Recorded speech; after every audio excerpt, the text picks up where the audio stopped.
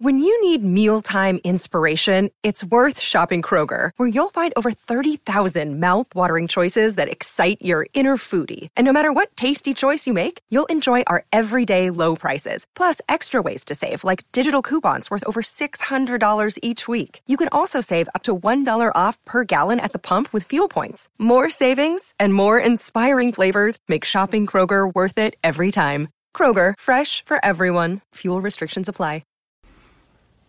Well, howdy there, Internet people. It's Bo again. So today, we're going to talk about one of my favorite questions.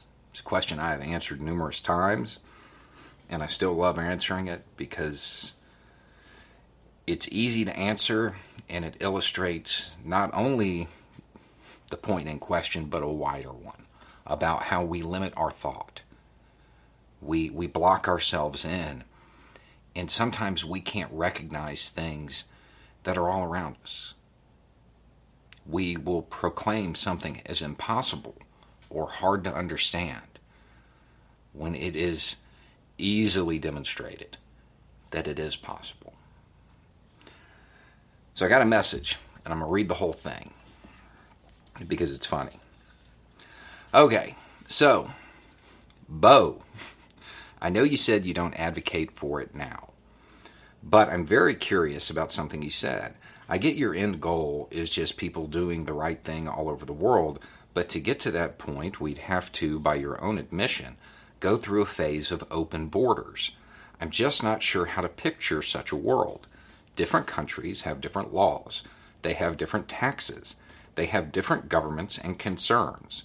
These legal jurisdictions would have to still exist to represent the people, in theory. Nice addition.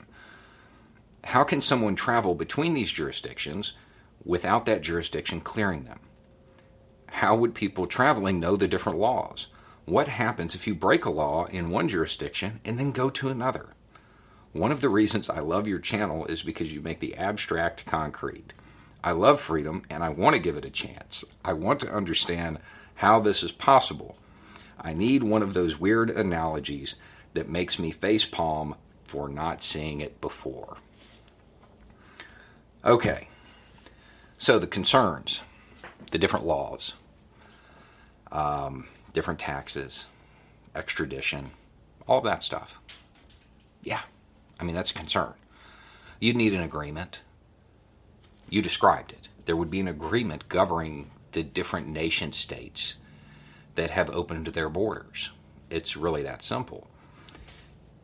That's probably still pretty abstract. So let's do it another way. You already live there.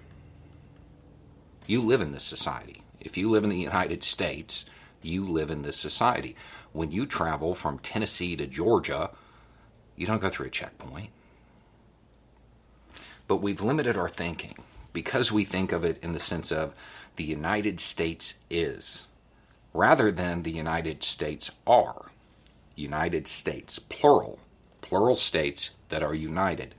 They have a governing agreement, the Constitution. Open borders is already here. We live in it. You get taxed where you work. I guess maybe in California you get taxed where you live. I think that varies. There's extradition. You know that when you go to Colorado or Nevada, you can do things that you can't do in other states. This world that seems so impossible, it's already here. We've lived in it. It exists. When you're talking about it on a global scale or a regional scale, it's just adding new states, adding more areas, more jurisdictions to that agreement. That's really it. This isn't a groundbreaking or controversial thing. We already live in it. We just don't think of it that way because we've limited our own thought. We've defined ourselves so much by that flag and those lines on a map that we can't imagine a better world. We can't imagine a world without it. We should probably start. Is this something that can be done with a high rate of success today? Not really. we need to address some inequality issues around the world first.